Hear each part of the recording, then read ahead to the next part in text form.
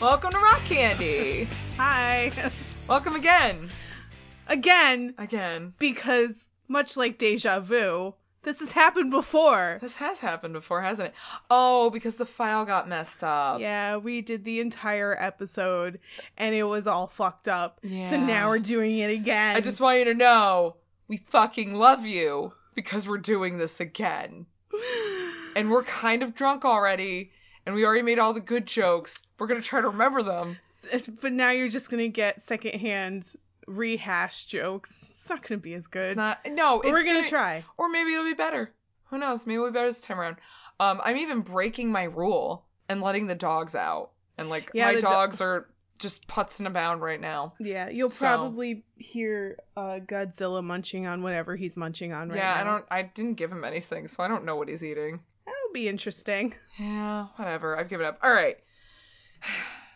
Welcome to Rock Candy, your weekly sweet treat of music, stories, and shit. We did it already. We're so sorry. This is my third beer right now.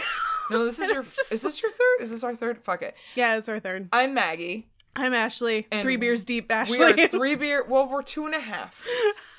And this week... And I feel bad, too, that this happened on this week, because this was our fan service episode. We were finally giving you folks what you wanted. We had at least 5 people ask us, and we're giving it to you. Weird Al Yankovic. Yay! I was so much more enthusiastic last time. I am enthusiastic about it, but I'm sorry. I've heard all of this before. I know. I'm sorry. We're going to have to both... You know what? I'm going to speak better, and you're going to react better, and it's going to be great. And these people haven't heard it yet. That's true. Or you've heard it a billion times. You're either a huge Weird Al fan, or you aren't at all really aware of who Weird Al is. Yeah. And in that case, what's going on? What are you doing? What are you doing? Get out of here. Look at your life. Look at your choices. Look, if you don't know who Weird Al is, again, what are you doing?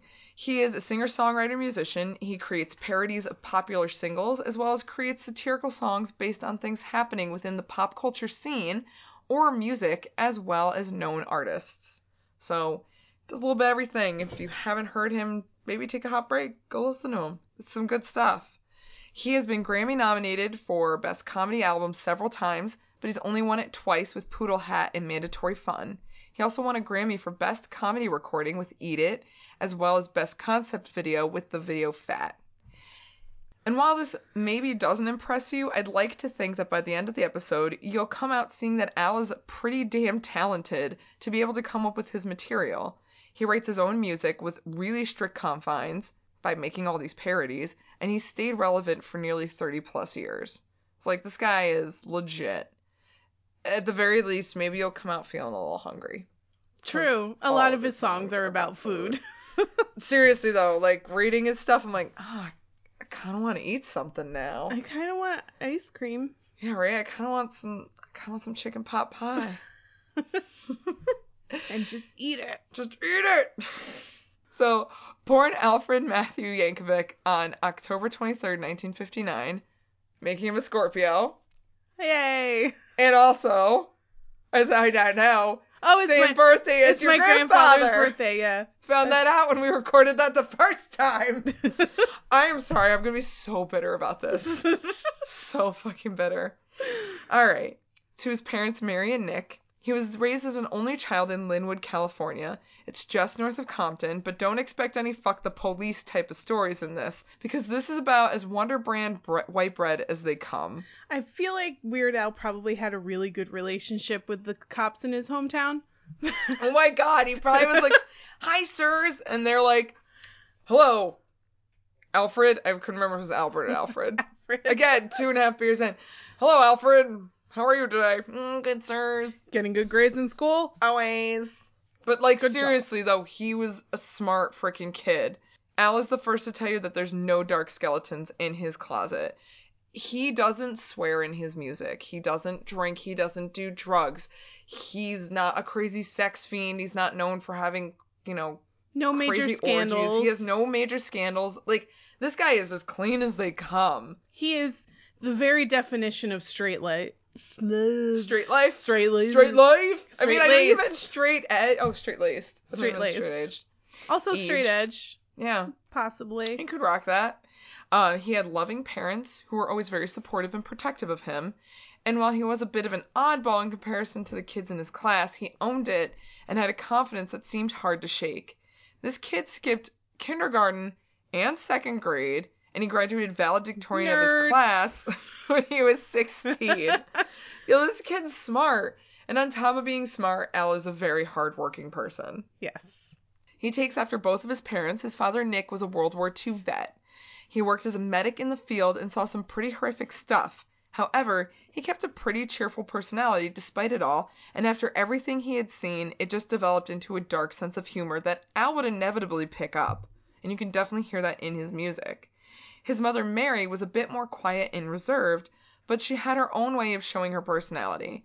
She was a stenographer who would write little notes to Al in code that he would have to decipher.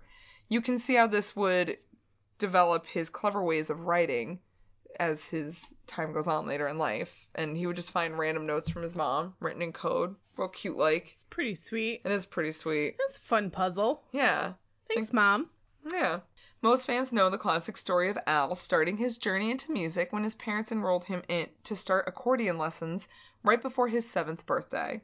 In a world where kids were dreaming about being the next Elvis or Beatle, Al's parents decided to keep their son humble with an instrument that would never get him the ladies on looks alone. Arguably the least sexy instrument. I don't know. There's got to be something that's less sexy. There's got to be. You know what? That's your challenge today, folks. Tell us, tweet at us, Instagram at us, Facebook at us, whatever, what you think the least sexy instrument is. There's got to be something. There's got to be something. Anyway, so probably, though, was because they wanted another accordion-playing Yankovic in the world. You know what? Kazoo. Kazoo's not sexy. You think so? I don't think the kazoo is sexy. I don't... Maybe? Yeah, probably not. Maracas are pretty sexy. Not the kazoo. Yo, you know what's real hot, though? Them maracas. Yep. Yo, a tambourine. Mm-hmm. His parents were fans of American polka musician Frankie Yankovic, to whom they had absolutely no relation. So there could be a chance that they were motivated by him. I mean, do they actually know that there's no relation? Because it's a pretty... 23andMe. Do it. Hey, Weird Al, do 23andMe. I want to know if you're related. You probably are related. Maybe. That is not a normal last name. Of course, Al is known for being a hard worker, and practicing accordion was no exception. And while he became quite the squeeze box player, he wanted to bring his own spin to the instrument. At the time, his favorite album was Elton John's Goodbye Yellow Brick Road, so he decided to learn every song from it on the accordion. This way he could figure out how to perform rock and roll on an instrument that's really meant for polka and nothing else. And that's really not easy. No. And like translating somebody else's song into a song to be played on an instrument it wasn't written for is not easy to do. And like, let's take a hot second. The accordion is not an easy instrument. No, not at all. It is a very complicated instrument. There's buttons and keys. There's squeezing and squozin. Squozin's not a word, but you're welcome. There's squeezing and squozin. Those are technical. Squozin would be the opposite of squeezing. Squeezing Squozin is in, and then you pull out Squozin. Squeeze and squozin.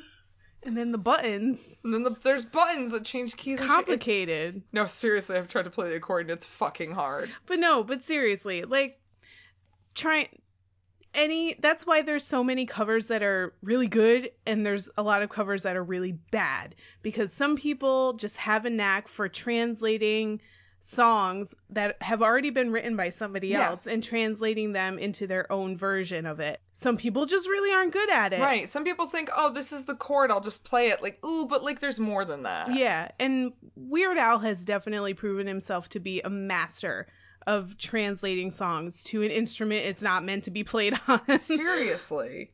And this is really how he taught himself to deconstruct different styles of music. Yeah.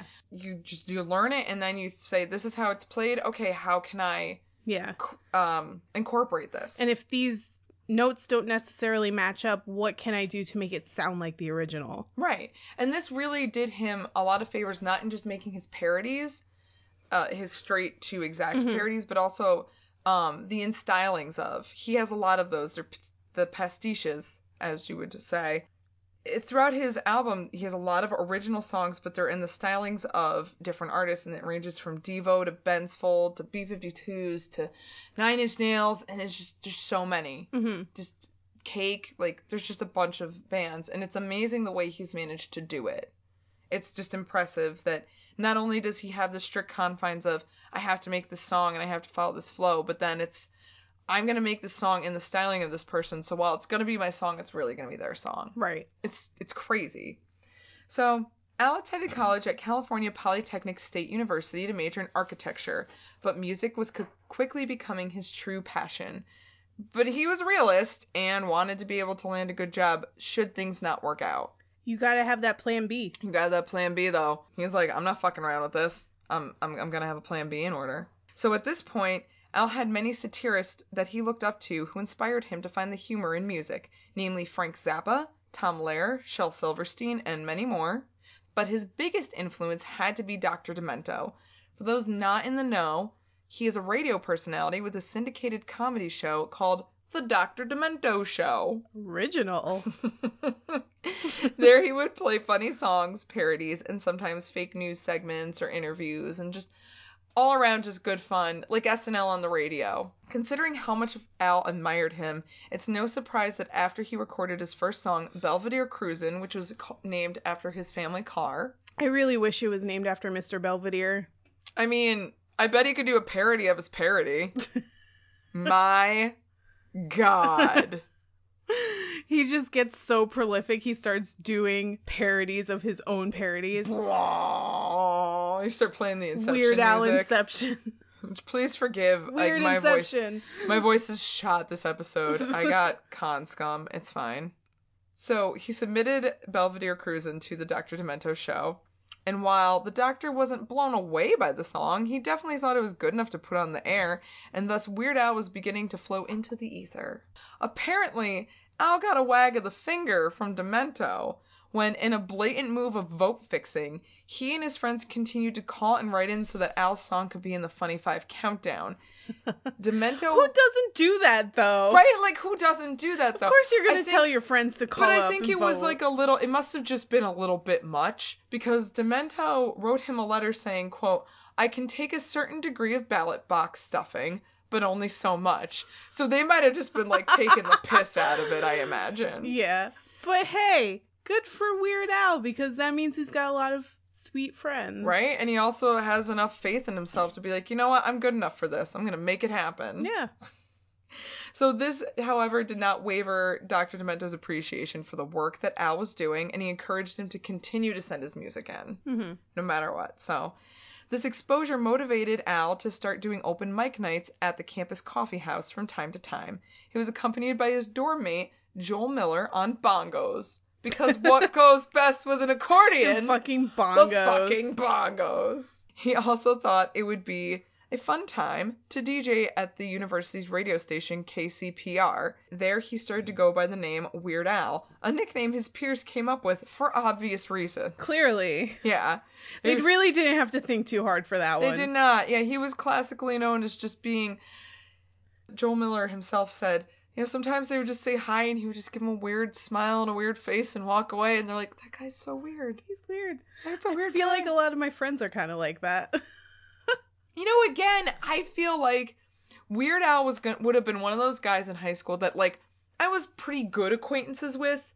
You know, I invited him to my birthday party. Yeah. You know, or, like, you'd hang out at your locker with him and be like, hey, how you doing? But, like, you never really knew a lot about him. Yeah.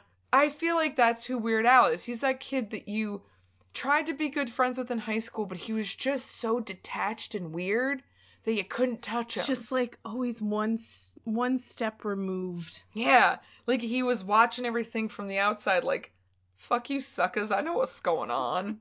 And you don't, and I didn't. So, in 1979, Al was struck with the desire to parody a popular song with the Knack's My Sharona, the current earworm hitting the airways. And as I mentioned before, quite a controversial song. Which I did not know, as stated before. Quite clearly written about a much younger lady. Did not know that. Pretty creepy. Gross. It'll change your viewpoint on My Sharona. Again, like I said, I feel like up until about the mid to late 90s, it was pretty okay to just date 15-year-olds. And R. Kelly still thinks it is. Like, somebody really needs to talk to R. Kelly about that. Yeah, he needs to stop it. Yeah, My Sharona. Remember when Reality Bites came out and it, like, gained popularity again? Sure. Did you never see Reality Bites? Is that the one with Ben Stiller? Ben Stiller, Ethan Hawke, Winona Ryder, and Janine Garofalo. Nope. Oh, wow. You seem genuinely blown away by that.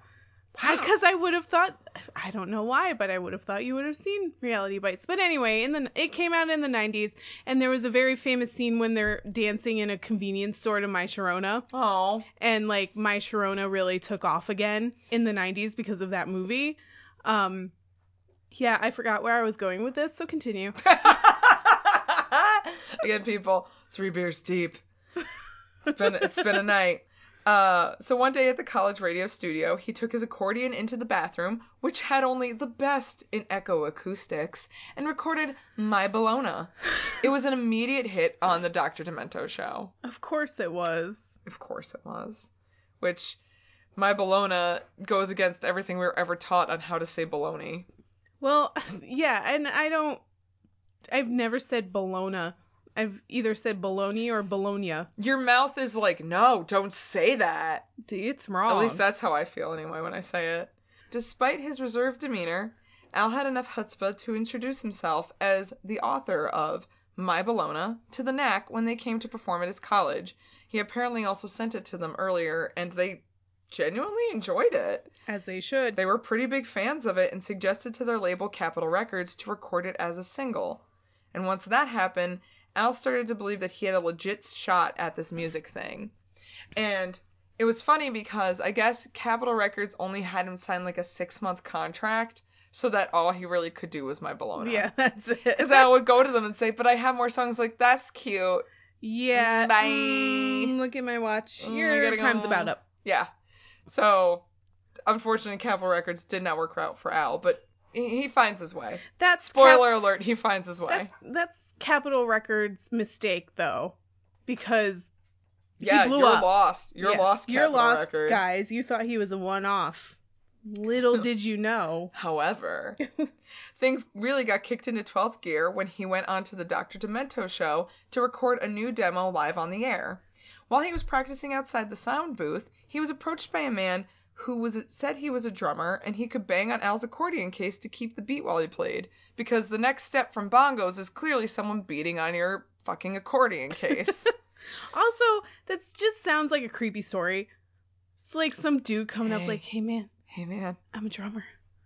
I heard you need a drummer. But you know what? I feel like this works for Weird Al. Yeah. Like, real good. Is that how Weird Al gets all of his friends? Yeah, probably. I think. Anyway, so Al agreed, and from that day on, John Bermuda Schwartz became the drummer of Weird Al Yankovic's band. Wait, his last name is Schwartz? Schwartz. Oh my god. Do you get it now? John Bermuda Schwartz! Oh, I didn't realize you didn't get it before! No, I thought his nickname was Bermuda Shorts. But it's John Bermuda Schwartz. But his last name is Schwartz. Oh, fuck me. Jesus Christ. Because, of course, Weird Al's gonna call him Bermuda Schwartz. This is just a very punny episode. I don't know if Weird Al actually came up with that nickname or if he came to him with it, but... It came with the nickname. I'm your drummer, but I come with this nickname. I mean, I'll bang on your fucking accordion case, but you gotta call me Bermuda Schwartz. Oh god, I hope my only requirement. I hope that's the fucking story. You hope it's the case. You hope it's the accordion case. Anyway, 3 beers deep. Mr. Bermuda Schwartz still plays with him today. Because we can't even. His name is Bermuda Schwartz. He's not getting any other job. I feel like the next 3 pages, you'll randomly be like, but Bermuda Schwartz.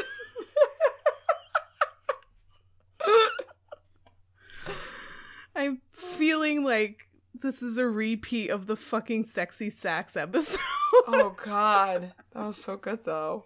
So on that day, Al recorded Another One Rides the Bus, a parody of Queen's Another One Bites the Dust. Another One Rides the Bus. Oh, so good, though. I love it. I love Another One Rides the Bus. Because that's how I felt in New York City. Honestly, whenever I would get onto a fucking MTA bus, I was like, Another One Rides the Bus. Because it was awful.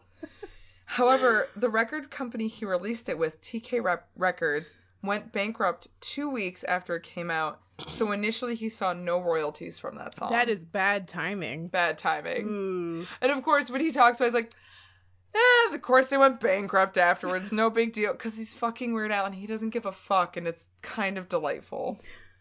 So Al graduates college and does some small-time touring with Dr. Demento. He managed to catch the eye of Jay Levy, who convinced Al that he should do this for real and have an entire band backing him up. Jay became his manager, and soon they held auditions for spots that would be filled by Steve J on bass, as well as Jay's friend Jim West on guitar. But none of them have the nickname. No, Bermuda Schwartz. Bermuda Schwartz. But I will say, all of these people are still with him today. Yeah. Which is kind of amazing, especially in a world of bullshit music bullshit. Yeah. That these people are all still together and they all still genuinely like each other. And probably spend holidays together. Like a fucking family. Oh, family. Family. Woo woo. Yo, why is there no ICP parodies, though? Because ICP is a parody of themselves. I feel like that needs to be an episode eventually. I don't want to do that. No. I kind of do. No, you don't understand. Because when I was a kid, I used to have, like, this recurring nightmare. Stop! What? And in my nightmare, there was somebody with face paint. Clowns are coming. That looked exactly like ICP. Stop. So it's like flashbacks every time I see ICP. Magnets, what are they? Oh my god. Magnets, fucking how do they work? How do they work? So, back to Weird Al. Together, they toured with moderate success. Except for the time when they opened for Missing Persons, a new wave hard rock type band with a pretty serious following.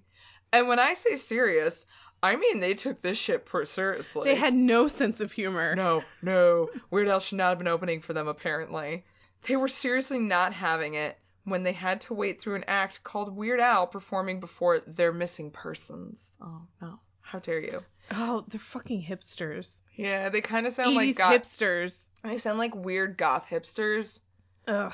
The new wave hipsters, which is probably even worse. Oh, 100%.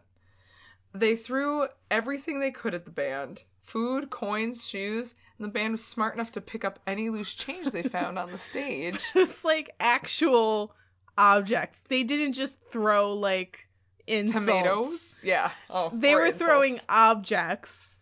Like, I just imagine being, oh shit, is that a silver dollar? Get that! To this day, if someone tells Al they saw him at the Missing Persons concert, he'll ask them, all in good fun of course, oh, and what did you throw at me? Because fucking guy is just too good. He's too good for this earth. The drunker I get, the more I'm convinced that Al is too good for this earth.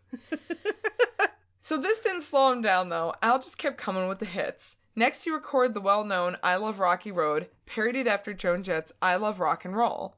And also, before her, done by the Arrows. Did not know that. You're welcome. Thank you. Except I already said it.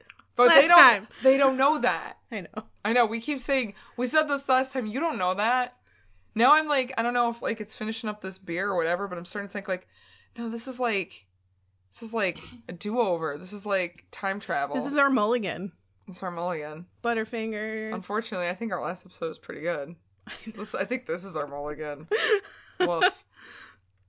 Soon, Al was signed to Scotti Brothers Records, and in 1983, he released his debut self-titled album. So at the same time, a small cable station called MTV was also taking its first few baby steps. It had already been In production for like a couple years. Right. But still the early 80s. But it was still baby. Yeah, it was still trying to figure itself out. It was still falling on its face a lot. I think this was back in the day when cable would actually like stop around midnight. Oh, wow. You know, like those days where TV would stop at a certain time. It would play the national anthem and then be like, fuck you, go to bed. MTV was looking for more material to showcase on their channel, and there appeared Weird Al. Now he could show off his talents of parody, not just musically, but visually as well. And with the help of music videos, Al was on his one-way track to becoming a household name. And if you watch his music videos as well as his live shows, Al and his band are well known for doing pretty spot-on looks of whatever band they are spoofing, whether it be Michael Jackson, Guns N' Roses, or Devo, or whoever. Everything that they parody is just a true to form love letter to whoever they are parodying. Yeah. Parodying. Fuck, I'm gonna lose that word soon. Speaking of parodying Michael Jackson, we should mention... Yes. We are drinking Fat Tire by New Belgium. Yeah. Because fat. Cause I'm fat. I'm fat. You know it. Come on. Really fat. The best part, I think, of when Weird Al does Michael Jackson is he does the weird mouth noises that Michael Jackson made. And it's fucking hilarious. I just like his fat suit. Oh my god, the fat suit's the best. When he gets stuck in the turnstile is my favorite part of the video. It's good. Oh my god, and he would spend... He and his band spend so long in makeup and prosthetics for everything they do. Like, the level of dedication they have is goddamn admirable. It gets past the point of parody to tribute. Yeah, really. It really is, though. You can never be mad at him for parodying your shit because he's gonna do you good. He is gonna do you respect. But so some people don't understand that. They don't. We'll get to that. We'll get to that. So in addition to music videos, Al was also getting into video as well. Film video. That makes more sense. Movie films. Movie video. God damn the moving pictures. Oh, he's in the moving pictures now. I'm rubbing my mustache. You can't tell. In 1988, Al began to work on the film UHF, which was directed and co-written by Jay Levy. The film would not only star Weird Al himself, but also Kevin McCarthy, Michael Richards, and Fran Drescher. Despite the clever writing, talented cast, and high scores it got on testing groups, the film did not do very well at all. And this really sucked for the production company Orion because they were banking on it to bring them back to a high level of success that they were used to being on. And it did not. Yeah, no. And I mean, that's not fair because UHF is a very good film. It's hilarious. It's stupid comedy. At this point, it's definitely a cult classic. Oh, for yeah. sure. It's up there with Rocky Horror. It's just, it's stupid, but it's fun. And it's, it's that kind of, I'm having a good time. Don't stop me. Come for me. I'm having a good time. Don't stop me now. Oh, God. Because we're having such a good time. That's probably what I don't. Well, UHF came after that song, but they go together really well. They do. Two great tastes that taste great together. However, it is a bit difficult to have a really good movie coming from a smaller budget when you are going up against Batman, Ghostbusters 2, Lethal Weapon 2, and Honey, I Shrunk the Kids on the same opening weekend. You fucked up, Orion. All right, what are you doing? Choices. Choices. But Cersei, though, what are you doing? Yeah, Batman. You done fucked up. The Bat dance. It's Think not about it. You don't have the UHF dance. Wait, didn't Prince do that? Prince did the Bat dance, and he would never do a UHF dance. But we'll get to that. He shouldn't have done the Bat dance. Honestly. I know, the Bat dance was kind of terribly delightful. That video was pretty awful. But, like, in a delightful way? I think so. Was it? Maybe. It's weird. It's weird as fuck. It was weird. Made me question what I was doing with my life, but... But, whatever. It's fine. So, UHF, total bomb. And then here we have Al in the early 90s, falling into a depression after getting hit by some heavy blows. And before the failure of UHF, He was contractually obligated to put out another album, so he made Polka Party, and it was obvious he really wasn't feeling it at the time, so the album didn't do so hot. The hot single off of this album was Living with a Hernia, which is a parody of James Brown's Living in America. Living with a hernia. Ow! Like, he would genuinely make painful noises, which is hilarious. Here's the thing. Living with a Hernia is kind of a fucking hilarious song. Yeah. But at the time, if that was the best he could do on that album, it just wasn't... It wasn't enough at the time. Yeah. People were wanting more. Yeah. And even Al came forward and said, like, I made it because I had to, not because I had a necessary need to make it. Yeah. Add that onto the bomb of his first attempt at movie making, and combine that with the fact that he turned down the opportunity to open for Michael Jackson on the European leg of his tour in order to make UHF. Oh, big mistake. Big mistake. Like, here's the thing, I love UHF, and everything ends up working out, but, like, shit, at the time, Yeah. Al must have felt terrible. Michael Jackson actually loved Weird Al. Absolutely. Yeah. He always loved the covers and the parody, and he loved the music and the videos. Because Michael Jackson, kind of a kid at heart. But that's another topic for another day. It's kind of. Whenever I bring up the Jacksons, I'm like, I can't get into it right now. It's a heavy loaded topic. Anyway, to turn down the opportunity to go with Michael Jackson and get that much exposure, Yeah. to end up having your movie bomb, that fucking sucks. Yeah, that's a real big, real heavy boot to the nuts. It really is, though. So, Al was going for a last-ditch effort to do a parody of Michael Jackson for a third time by turning Black or White into Snack All Night. Still funny. Still makes me laugh. We can laugh about it now. Because he didn't do it. Yeah. But at the time... Right. Despite Michael always being very open and supportive of Al's choices, he turned him down this one time. He didn't want the important message of race being lost in the Weird Al version. Because, I mean, he had a pretty heavy message with that song. So I can understand why you wouldn't want it turned into a parody. Right. And, you know, there's some songs which are just rife for parodying. Not Black or White's not one of them. It was kind of, you know, it was a straight up pop song. Right. But it had a heavy message, so. And even Al admits that was a move of desperation. Yeah. That he is very grateful that Michael said no to. I mean, Michael Jackson did him a favor saying no. At least Michael Jackson had the foresight to be like, nah, that's probably not a good idea. Like, A, that's not a good idea. B, come on, man, it's about race. Yeah. This is important. I haven't eaten dinner, so Snack All Night sounds delicious. I'm so hungry. Oh, I should have had snacks. No, it's fine. I can't. That's the one rule I won't break. I will never eat on mic with you guys. You're welcome. No, I mean in between the madness, the fucked up take and the decent take. During the Eye of the Hurricane, you mean? I'm calling that the Eye of the Hurricane now. It's a nice peaceful moment to have a snack. It would have been. Anyway, I digress. All seemed lost. Al didn't know what he was going to do. But then, as per every one of our episodes almost, came along grunge. Can't go a whole episode without mentioning I think every grunge. other episode we mention grunge. Yes. Because grunge was fucking important, guys. Grunge wants us to remember, was. Hey guys, but I'm over here. I mean, grunge was kind of like the last major musical movement besides like indie shit. Poop. Indie I mean, poop. we like indie poop though. I like indie poop. I do too. Grunge is really like a fucking staple in the zeitgeist of music.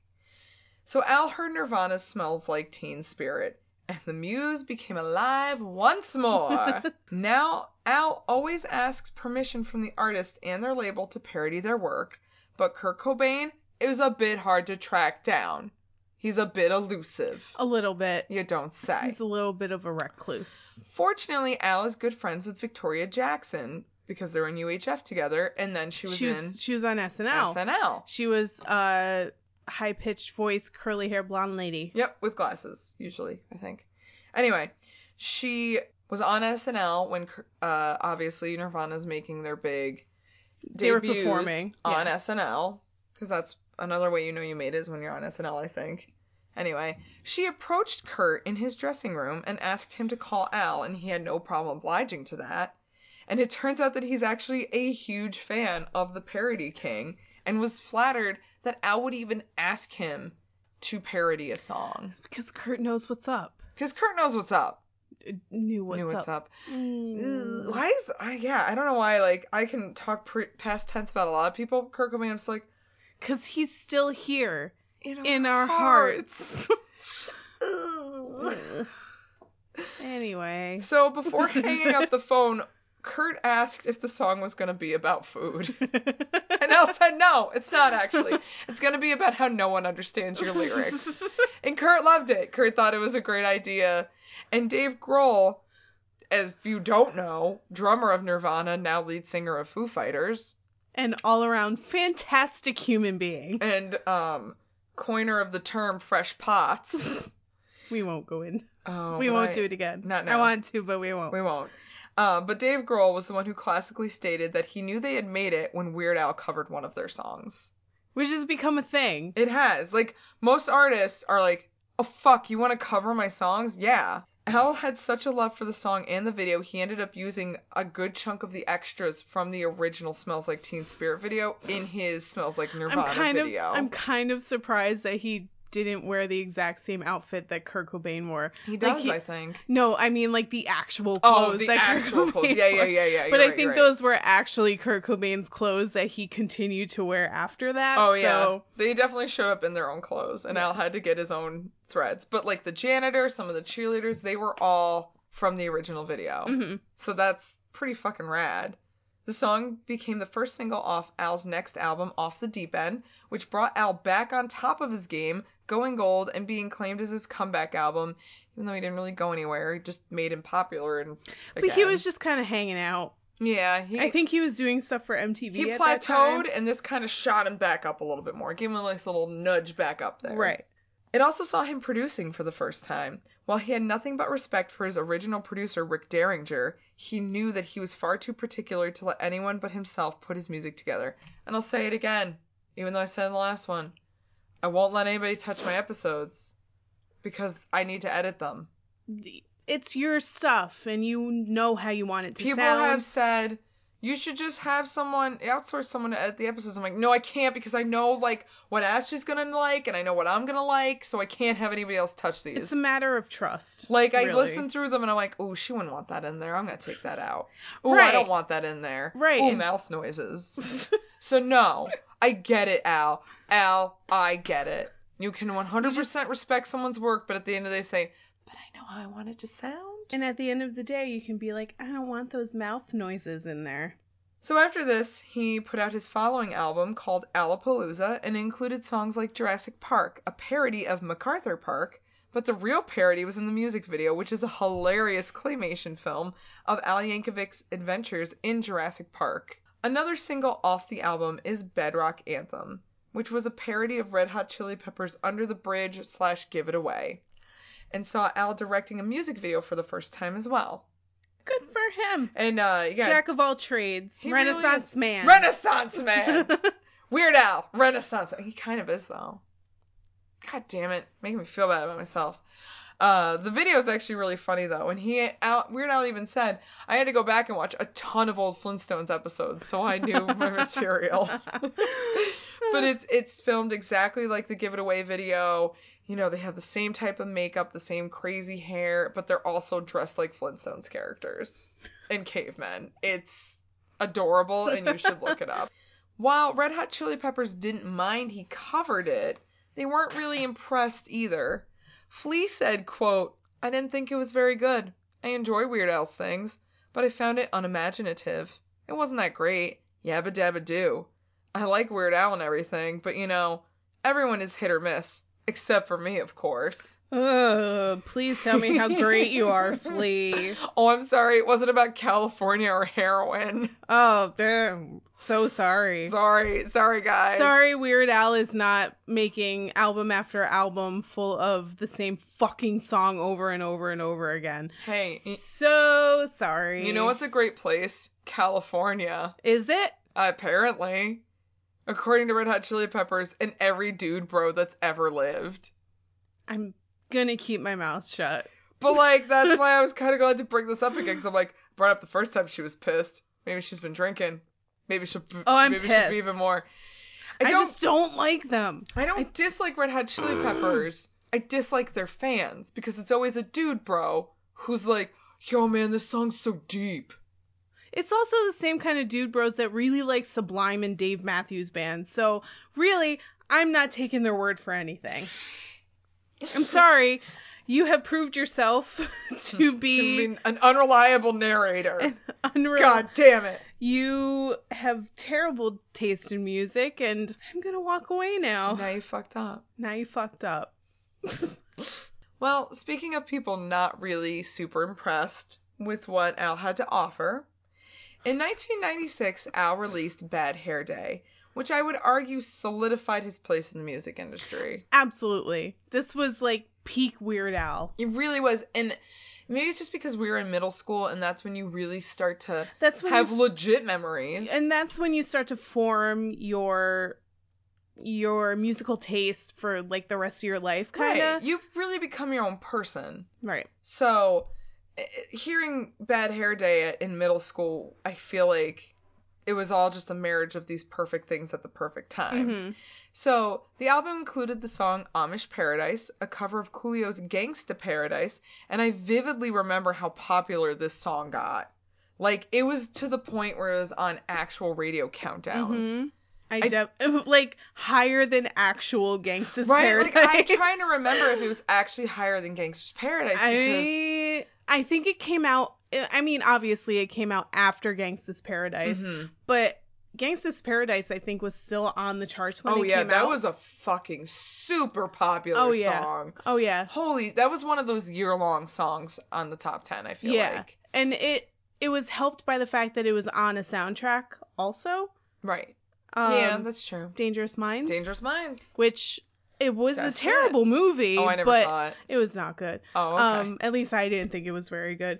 But it was on that soundtrack, and the movie propelled the single. Right. And then, everybody kept it. They really helped each other. The movie helped the single helped the movie. And then all of a sudden, here comes Weird Al, like, well, I'm going to do a parody. And people are like, yep, we're still here for this. Yep. Yeah, and I definitely remember when I would hear it on the radio start, I would be like, is it Gangstas or Amish? Which one is it? Can't tell until one of them started rapping. Yes. And I remember this song just being super fucking popular. But I'm sure you all know where I'm going with this. At least anybody who knows their Weird Al lore. Even more than Flea, Coolio was very much not pleased with this reimagination. Suffice it to say, Coolio was not Coolio with this song. You're welcome. Ladies and gentlemen, we're done. That's the end of the podcast. I'm too punny for this podcast. So the story goes that Weird Al's record company asked for permission to parody the song, but Coolio told them no, but for whatever reason, it didn't make it back to Weird Al, so Weird Al goes ahead and he puts the song on the album and it becomes a huge hit. It's really hard to tell exactly what happened because Coolio says he never gave them permission, and then Weird Al says he said he got the okay. So somewhere in the middle, there was just some bizarre fucked up communication. Somebody got lost in translation. Somebody either just didn't do their due diligence or somebody didn't give a shit. Who knows? Either way, Coolio was not happy about this, and he called him out publicly and said that he hopes Al sells a lot of records, but stay away from him. Like, empty threats. Yeah. Well, my favorite part about this is, so when he says, like, I hope he sells a lot of records, but of course he does. Stay away from me. He's interviewing right after the Grammys. He's shining his Grammy while he's fucking saying this. Seriously. Like, really, Coolio? And, like, let's not forget, he's making royalties off this song, so of course he wants him to sell albums. Of course. So it's it's really transparent watching this clip. 20 years fuck. Fuck, it's been, oh my god. It's been a lot of years. 20 years hindsight to watch it and say, okay, Coolio, Al had no intention of insulting anyone. That's not his deal. He never does, He because never he's does. the nicest fucking guy He's ever. the nicest guy. He was blown away that Coolio was not okay with it, that he was mad at him. Years down the road, finally, Al and Coolio actually saw each other IRL, and they, Al apologized to him in person, and they totally buried the hatchet. Coolio was fine with it, and, he even admits that he was being cocky and should have just embraced the song. Like, he knows he was not necessarily in the right, and now he finds it, quote, actually funny as shit. This song's funny as shit. It is, though. Amish Paradise is fucking hilarious. But you know what? He can say that now because he probably made a ton of money off of it. So, good for you, Coolio. I'll see you at the next I Love the 90s tour. Because that's where I saw you last. Oh, yeah, that's right. In your Canadian jumpsuit. That was Canadian suit. You guys will never get to hear that story again. It's lost to ether until we get drunk and say it again. It's fine. Basically, I saw him at the I Love the 90s tour, and it was pretty sad. much like Color Me Bad was up later than him. So, I mean, he's above Color Me Bad. No, he was not above Color Me Bad. So you're saying, it was him we're going first. Backward. Oh my god. And then Color Me Bad. Concert theory. I think, if I remember correctly. It doesn't matter. All I really remember was Vanilla Ice performing Forever. Lights came on.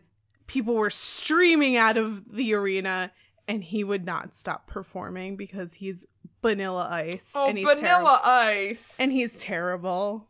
Terrible. Anyway, I digress. Now, at this point, I think it's a great time to talk about the few artists that Al just was never able to persuade to allow him to recreate their work into his own. It's not. I still think it's good. I think it's just as good second time around. All right. So Jimmy Page refused to let Al do a polka medley of Led Zeppelin songs, which is a mistake because I would fucking love to hear a polka medley of Led Zeppelin songs. They're just fucking asking to be made into polka songs. Also, Jimmy Page has no sense of humor, so whatever. Yeah, that makes sense. Paul McCartney would not allow Al to turn Live and Let Die into Chicken Pot Pie because he's a strict vegetarian, and McCartney didn't want a song associated with him to condone the consumption of flesh. Ooh. Oh my god! But let's not forget, Weird Al is a vegetarian and kind of borderline vegan. He says he's like a vegan that cheats. Al, just eat cheese, it's fine. Cheese is delicious. I'm sorry, wonderful. Vegans, but cheese is delicious.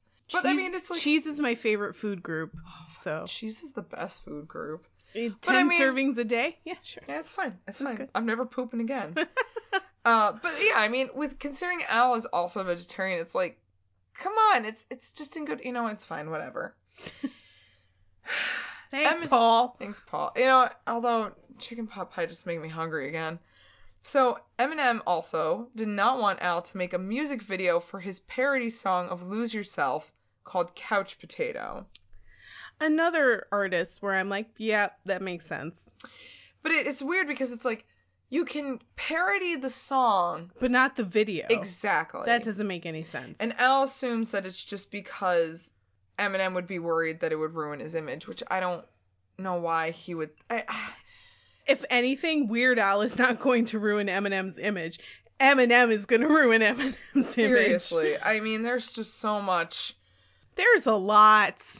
Actually, now that we talk about him, I'm kind of fascinated, and I see an Eminem episode in the future. Maybe not near future, because we got a lot planned out already, but that's down on the list. But I don't know. It's kind of interesting. Going forward, U2 refused to give Al the rights to make a polka medley of their songs. Oh, because of course, it's fucking Bono. But they would let him do a parody of Hold Me, Thrill Me, Kiss Me, Kill Me? Kiss Me, the Hold Batman Me, one? Thrill Me, Kill Me? I think Kill Me is always the last one. Sure. Okay, but yes, it was Batman Forever? I don't know. It's one of the two real bad Batmans. Whatever. Bad Bono. mans. Fuck off to your fucking Irish estate with fucking Enya. But we should talk about that again, how they don't even want him there. Yeah, no, nobody wants them there. Yeah, the Irish don't even want him there. I read an article about Enya and her absolutely gorgeous Irish estate and how Bono is her neighbor and nobody fucking likes him. Oh, I see your bushes are growing into my yard a little bit. Maybe you should trim a little. Like, he's like the asshole that criticizes everybody else's estate, but then, like, parks his fucking BMW, like, half on the sidewalk. Oh my god, he probably does! He's just like, this is my parking space. Oh, fuck you, Bono. And, like, probably just goes and, like, steals people's bushes. I feel like and then plants them in front of his own house. We'll inevitably have to do a U2 episode, and it's just going to be the angriest episode. I feel like Enya has probably caught Bono going through her garbage on more than one occasion. It's just like, Bono, get out my fucking trash. We could feed the children with this. It's public once it's put on the curb. Oh, I fucking hate you. You're throwing out this nice chair. I want it. I'm going to send it to some starving children in Ethiopia. It's going to feed them. Just sell your fucking $1 million glasses, asshole. That's how you're going to feed the fucking kids. I have glaucoma. He doesn't. He doesn't. That's his excuse for wearing douchebag sunglasses. For real, though, that's what he said. I actually didn't know that. Yeah, he said that. But you also don't need that expensive glass. You know what? We digress. James Blunt let Al parody You're Beautiful as You're Pitiful. However, his label didn't like it. Like, James Blunt's label, Atlantic Records, was all like, oh, don't do it. Which is so stupid. Because James Blunt himself actually has a really good sense of humor. Seriously. So, Al ended up releasing it as a free download. So, it's fine. That's Nobody's fine. making any money, so it's not a big deal. There was another saga of misunderstanding with Lady Gaga when Al made a parody of Born This Way as Performed This Way. When he contacted the label first with the lyrics, they claimed they needed to hear it, which was weird because they're like, it's the same song, just different lyrics. And it's kind of funny that they wouldn't let him do a parody of Born This Way when Born This Way is just a parody of Vogue. Truth bombs. I mean... yeah. Oh my god. No, it ripped off Vogue, for real. I love Lady Gaga, but Born This Way is pretty much just a ripoff of Vogue. Oh, I think you're right. And is it Vogue or... Express Yourself. Express Yourself, It's that's Express what it Yourself. is. That's what it is. That's what it is. We got it. Madonna, irregardless. Yeah. So anyway, Al and his band recorded it and they sent it, and then they rejected it. So Al was kind of really surprised by this because it was really a love letter to Lady Gaga and her unique style. So he ended up putting out a lyric video and kind of explained the situation. Gaga ended up seeing it, and she said that she was never told by her company that Al ever wanted to make a song. She was super flattered that he wanted to at all, and said, yeah, you have my complete blessing to do whatever you want. Because she's smart and she understands, like, that's how you know you made it. So her manager... As Dave Grohl said, you know you made it when Weird Al wants to fucking cover you. Exactly. So her manager even admitted afterwards that he made the decision himself and never even showed it to Gaga. Thanks, douche. Thanks, dude.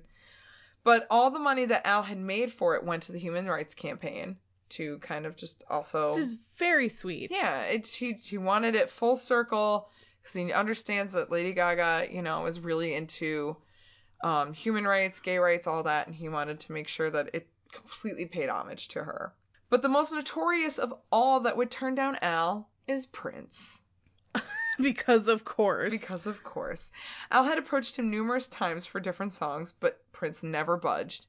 One time, Al and Prince were assigned to sit in the same row at the American Music Awards, and Al received a telegram from Prince's management company to not make eye contact with the singer. Because of course. Because the purple one does not have a sense of humor.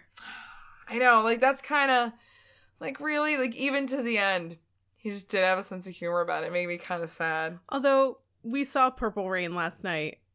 He doesn't have a sense of humor. That was a pretty funny movie. I don't think he meant it to be. He didn't mean it to be. It's like The Room, but with Prince. Oh. I wouldn't mind seeing that butt. Prince? Oh, yeah, you've never seen The Room. No, I have not You seen know, The you Room. fucking get on me for, what was it? Reality Bites. You've never seen The Room. That's a bigger deal. So Whatever. So in the 90s, Al tried to get involved in creating children's TV. He wanted to make a mix of Mr. Show for kids and a musical version of Pee-wee's Playhouse.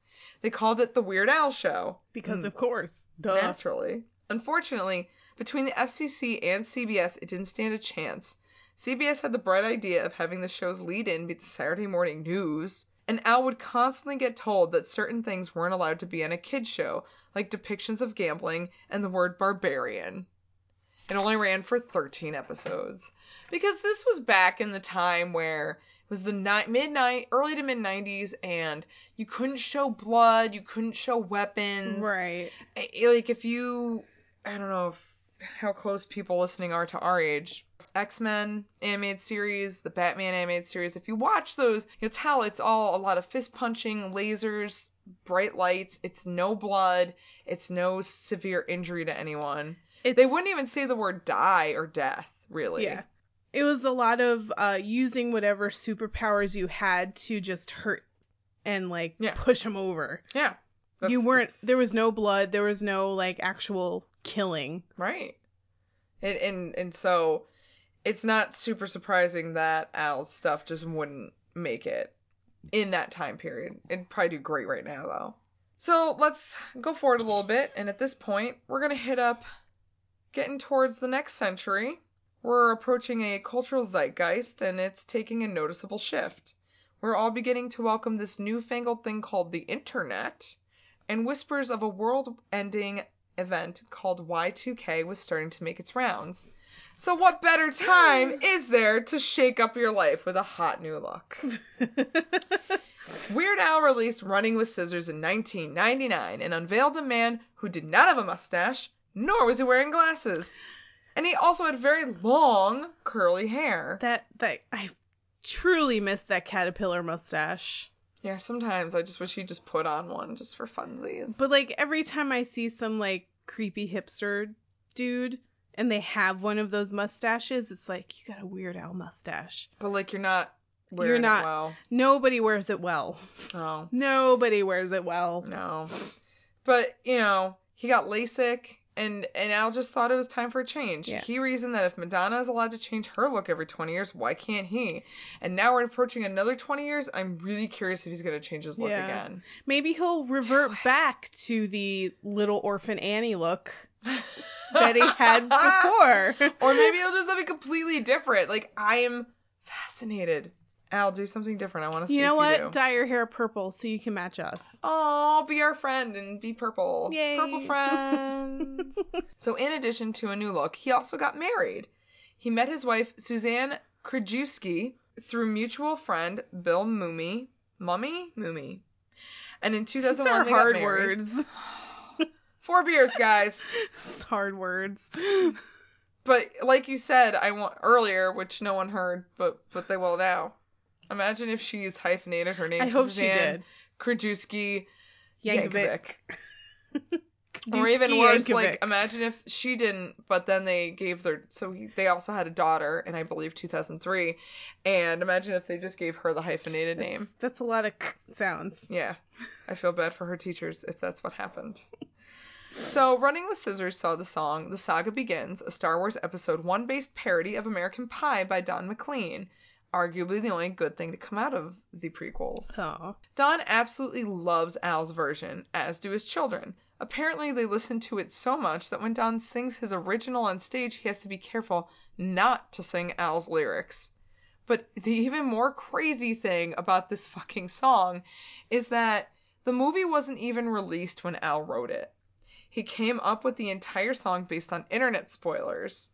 And Al wasn't invited to any, like, special red carpet events, so he had to go to a pre-screening. He had to pay to go to a pre-screening. Because apparently George Lucas didn't think Weird Al was good enough to go to something. George Lucas shouldn't think anybody isn't good enough to see his movies. Right? So, Al paid to go to a pre-screening, and afterwards, He only needed to make minor changes. So good job, internets. Yeah. Seriously. Even like, back then. It's like 99. Sweet spoilers. It's 98.99, and we still had spoilerific websites. Yep. So, Running with Scissors, super successful record, and later on in 2003, Al releases Poodle Hat, which doesn't do great commercially. Yeah, I don't think I ever even heard of Poodle Hat. It's got a couple good ones. Again, I think the polka medley's pretty good. Mm-hmm. Al puts on great polka medleys. But you can always rely on that. But I definitely remember everybody making a really big deal about Running with Scissors. But Poodle Hat? Yeah, that really fell under the radar. It might have been the fact that he couldn't use Couch Potato as a video single, so I'm not really quite sure. But Thanks, Eminem. Thanks, Eminem. But it just didn't do quite as well. As Al stated himself, the worst thing to happen to him came in 2004 with the sudden death of his parents, Nick and Mary, due to carbon monoxide poisoning. At the same time? Yeah, same time, out of nowhere. It's a really terrible way to go. That's really rough. Yeah, and it was really hard on Al because, of course, he's very close to his parents. He's had a great relationship with them his whole life. So when Al heard the news, he was on tour and decided instead of canceling the show, he would perform anyway, stating, quote, "I've heard from so many people over the years that my music has cheered them up in times of tragedy. Well, I thought maybe my music would help me too." Staying on the tour was sort of a therapy for Al. Performing his high-energy shows to huge, adoring fans is definitely one solid way to keep your mind off of something that terrible. Yeah, and sometimes you need humor in order to be able to get through the grief. Seriously. Like I've said before, my family definitely uses humor as a way to get through the really shitty times, especially if somebody has passed away. Like, there's just something about having a sense of humor that really helps you get through even the toughest of times. Right. Yeah, like, I lost my mom to cancer years back, and me and my siblings, probably the darkest of humor, but it has to be dark humor. It has to be, and we just kept each other laughing. Yeah, that's what you Sometimes have to do. Sometimes at other people's expense, but you know what? When you're grieving, you're allowed to have things like that. And a lot of people will look at you and be like, why the fuck are you laughing hysterically while you're in a church at a funeral? But sometimes you gotta do that. You gotta do what you gotta do, man. Sometimes that's just how people deal with it. Death is a weird fucking thing. Yeah. But, people gotta deal with it too. So, a couple years later, Al releases his 2006 album, Straight Outta Linwood. Probably my favorite, because it's so fucking good. It was a good one. And it includes the hit White and Nerdy, a parody of Chameleon Air's Riding. Yay, you said it right. But then I said riding instead of riding. You got one of the words right. That's fine. You know what? I'll take it. You got the important word correct. This became the ultimate nerd anthem, and not only that, but Weird Al legit raps in it. This album really highlights how much he has progressed as a musician and a comedian. This album also features the Rage Against the Machine pastiche called I'll Sue Ya, which is so good. I love it. Every time you say the word pastiche, I think of pasties, which are hand pies, and that makes me hungry. Oh, God, I'm so fucking hungry. I haven't eaten in 8 hours. It's fine. Also, the album also has a parody of R. Kelly's Trapped in the Closet, which aptly is redone as Trapped in the Drive-Thru, and is hilarious, and I love it. As I mentioned earlier... Because he was in Taco Bell, right? No, he wasn't. He was probably like in a McDonald's-esque Yeah, drive-thru. McDonald's is the worst. You can really get stuck in a drive-thru there. Taco Bell has you out. Like, even the longest of Taco Bell lines, they're like, we know you need your food, and we know you need it now. Also, McDonald's food sucks. Because it's usually 2 a.m., and you're really hungry at 2 a.m. after a long night of drinking. I was going to say, or you're drunk or high, and you're fucking passengers in your car like, I want all the food! Which is exactly what happened the last time I went to Taco Bell, and all of you were in my car. Sorry. I found so many shreds of bright orange cheese in my backseat the next day. Pretty sure they're still there, because I'm like, you know what? I'm not even going to bother. I've done that so many times. I've had so many many people tell me? So I found a lot of cheese in my back seat, Maggie. I'm sorry, I was real drunk. You were in the front seat, though. No, Emily was in the front seat. Oh, it was you. It was me. It was 100% me. Might have been Beth, too. You don't know. You sitting in the middle? No. Then who was sitting in the middle? Beth. That was Beth. Yeah. Calling you out, podcast style, Beth. All right. So as I mentioned earlier, we now have the internet, and this shit is everywhere. Pretty much everybody has it, and this doesn't benefit anyone better than Weird Al, except for maybe Chris Hansen of To Catch a Predator. Because how else are you gonna call somebody over? How else will you catch a predator? Without a chat room and cookies. So Al was made for distributing his music digitally. Now he could stay on top of all the fads, the memes, and whatever else before they went out of style. His MySpace was frequently updated with new material and any songs he didn't have full permission to release. He could just put out whatever he wanted on his website and people could just hear it for free. Yeah, and he was always pretty topical. He was always pretty quick to get his parodies out. Right. While the songs that he was parodying were still popular. But with the internet, with MySpace and everything, he could instantly make a parody 2 weeks after the song just came out. Right. And then post it. Immediately post it, and it's still relevant. Right. It's perfect for him. So Al really wasn't bothered by digital downloading. Straight Outta Linwood features a song called Don't Download This Song. It's kind of a We Are the World style tease about taking the music piracy too seriously. And reminds me of the System of a Down album, Steal This Album. Right. Because they're like, just fucking take it. We don't give a shit. Because we are the anti-Lars Ulrich. And we want you to download. Right. Like, just fucking, whatever, listen to Lars, it. We don't give a shit. Talking to you. So, using lyrics to call out those who are legally downloading songs as, quote, evil, hard-bitten criminal scum...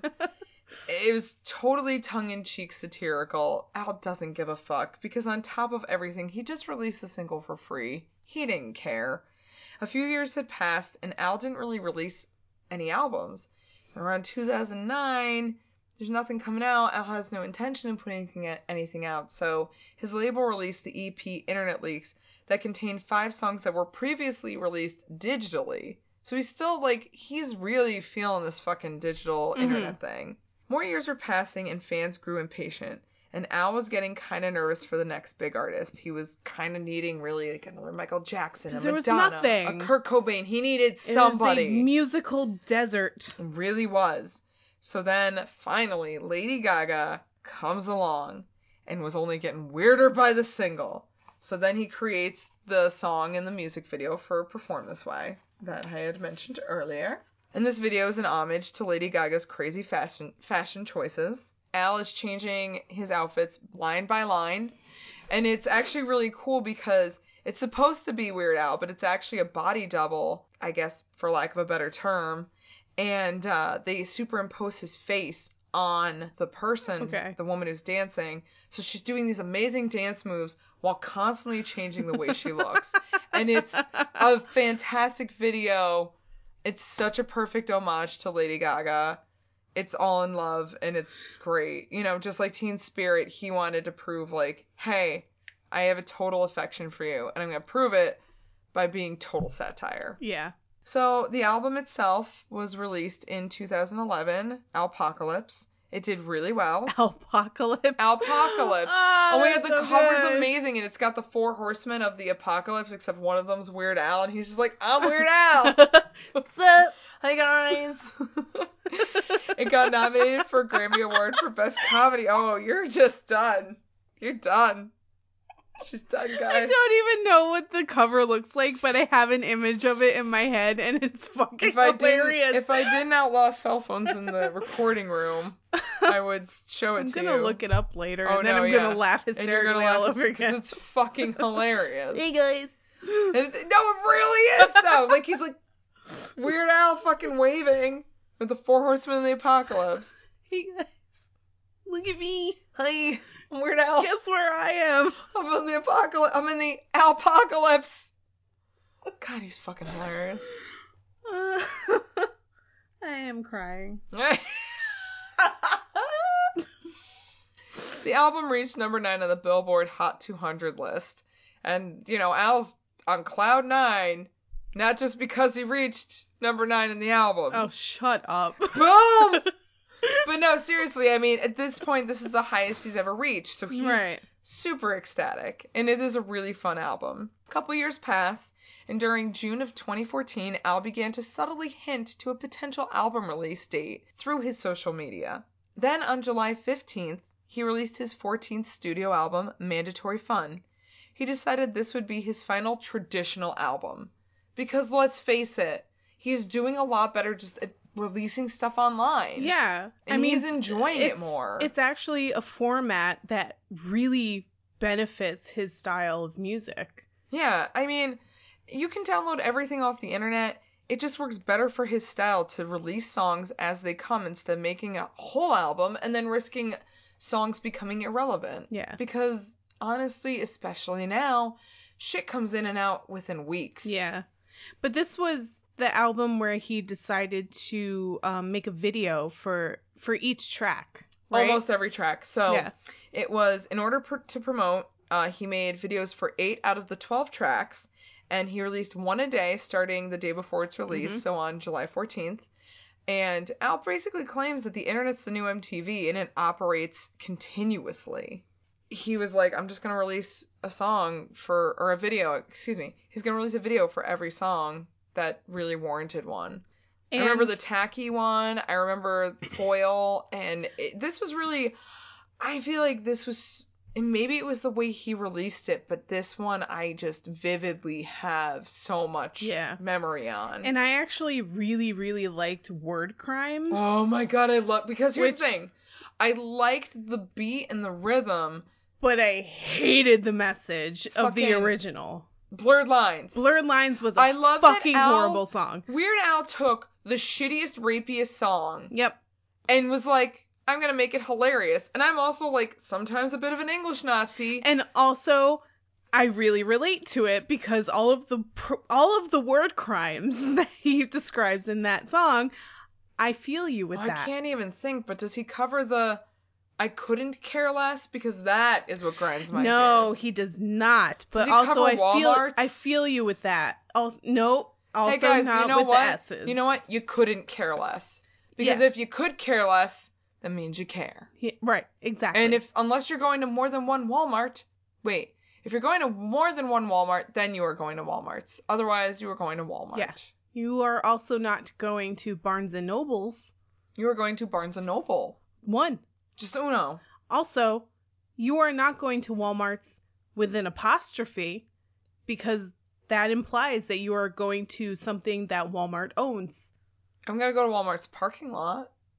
That's when you can use it. Wow, this is turning into an English lesson. Oh, I don't care how many beers I have. I know what grinds my gears English-wise. Math I fucking suck at, but English. Really frost your cookies. Ooh. It's a good one, right? Don't. I'm so hungry. I know. I'm really fucking hungry. We're going to break into those Girl Scout cookies after this. Oh, can we? Yes. So let me tie this all up with a nice little bow. Yeah, because I want fucking Girl Scout cookies. So Mandatory Fun was the first #1 album in the United States for Weird Al. What better way to end your traditional album legacy on than fucking hitting #1? Yeah. So, good for you. And just to really fucking quickly touch upon it, Weird Al's really known for his intense over-the-top live shows. They're littered with costume changes, and not just for himself, but his bandmates. It gets so high energy. Does Bermuda Schwartz changes Bermuda shorts? Oh, he does. A lot. Oh, yeah. I mean, they've been known to dress in fat suits and drag and so much shit. So they get into it. He's still with the same guys that he was with from the beginning. So they're ride or die bitches. When you find something that works, you stick with it. Seriously. However, at the current moment, Al is on a much more low-key tour called the ridiculously self-indulgent, ill-advised Vanity Tour. And it features original songs, no parodies. So it's just the pastiches. And the pasties? Pastiches. And there are no costume changes. It's almost an MTV Unplugged type of feel. Mm-hmm. You know, they're all kind of sitting around on the stage. He probably moves around a little bit, but nothing like to what he does normally. Yeah. He performs in smaller venues, and he gets kind of a more intimate feel. And opening for him is comedian and friend Emo Phillips. So it's nice because he has a nice comedian open up for him. Yeah. And he goes into... It's kind of like going back to his roots. Yeah, he's just really kind of having a good time and trying something different. My husband Mike and our friend Randy went to it, and they said it was a really good show. However, I have heard that if you've never gone to a Weird Al show before, do not go to this one as your first. Yeah. This is for those hardcore Weird Al fans. If you're like a casual Weird Al fan and you want to hear all the parodies and Amish Paradise and whatever, don't go to this. If you're a filthy casual, don't go to this. But if you're down to Weird Al clown, this is it for you. So, I mean, arguably, Al is going stronger than ever now. The internet is such a fucking strong suit for him. This was definitely his, this is his era. Yeah, it really decade. is. It was just built for Weird Al. Like, he's family friendly, so kids love him. He even put out a kid's book. And I mean, with the internet, he can stay on top of all the fads and on top of everything. Social media gets to keep him engaged with his fans and other artists. You know, just last month, he released a new song, the Hamilton Polka, which is one of his classic polka medleys, which I am in love with. And it is set to Lin-Manuel Miranda's musical Hamilton, which is super fucking popular right now. So it's like he understands what people want to hear. He also last month released 2 polka remixes of Portugal the Man's latest singles, Feel It Still and Live in the Moment. And I mean, tell me those aren't the 2 songs you hear the most on the fucking radio right now. Yeah. And he gets it. It's kind of fun because he's kind of bringing polka to mainstream, which is kind of awesome because people may make fun of polka and it might be like the butt of a lot of jokes. Polka's really fucking fun. Are you saying that because you go to Musa a lot? No. She is. No, polka is actually really fun. It is. If you know how to polka dance. Musa is a Polish restaurant. Yo, I went polka to Polka is German. I went to their fucking day like Dingus a year and Day. a half. No, it was in October. It wasn't Dingus Day. And they were playing a bunch of polka music. They do play a lot of polka. I mean, come for me. Polka is not strictly German. I'm fully aware of that. But who is strictly German? Strictly German. Not me. I'm me. A little German. I'm not at all German. I'm an 8th German. I'm just real Irish and French. Also, 99.9% white. Finally. Al shows absolutely no signs of slowing down. And I just want to say honestly, like, a guy as nice and as creative and as hardworking as Al Yankovic deserves every bit of success that he gets. Absolutely. He fucking has earned it. And if you don't give him his due, eat a dick. Coolio. Well, no, he does now. But that's the thing. It's like, even people who didn't want to give him his due, like, give him his due now. Okay, Bono. No, he let him do a song. Oh, did he? And those who didn't, yeah, the and Batman I guess those one. who didn't give him his due are dead. Paul McCartney isn't dead. Oh, god damn it. Yeah, I went there. Welcome to Rock Candy, where we bring you there. I might edit this out. I've had 4 beers. This is more than what we usually do. All right, we need to end it. We actually went longer on the second run than we did on the first. I don't even want to fucking edit this tomorrow. Oh, son of a bitch. Thank you everyone so much for listening to us and supporting us. And I'd like to just say again, we love you because we stayed up a lot later so we could re-record the episode and redo it. We did this twice. We did this twice because we knew how fucking important it was to certain people. So, we love you. All the episodes for the audio to fuck up on. And this was a good one. Oh, I think our first one was really on point. It doesn't matter. We did it again. I think it's going to be fine. Thank you all so much. Honestly, we super appreciate it. We're really grateful. Yes, but follow us on all the things. Yup. The Instagram and Facebook at Rock Candy Podcast and Twitter at Rock Candy Pod.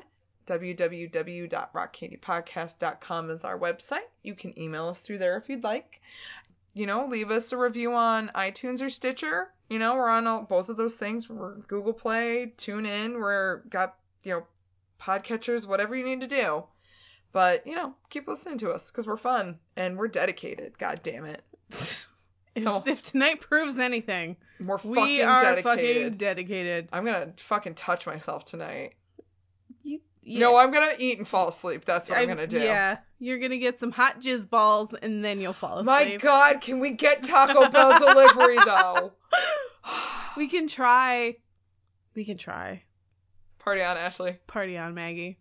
Party on, you crazy kids out there. Bye. Bye.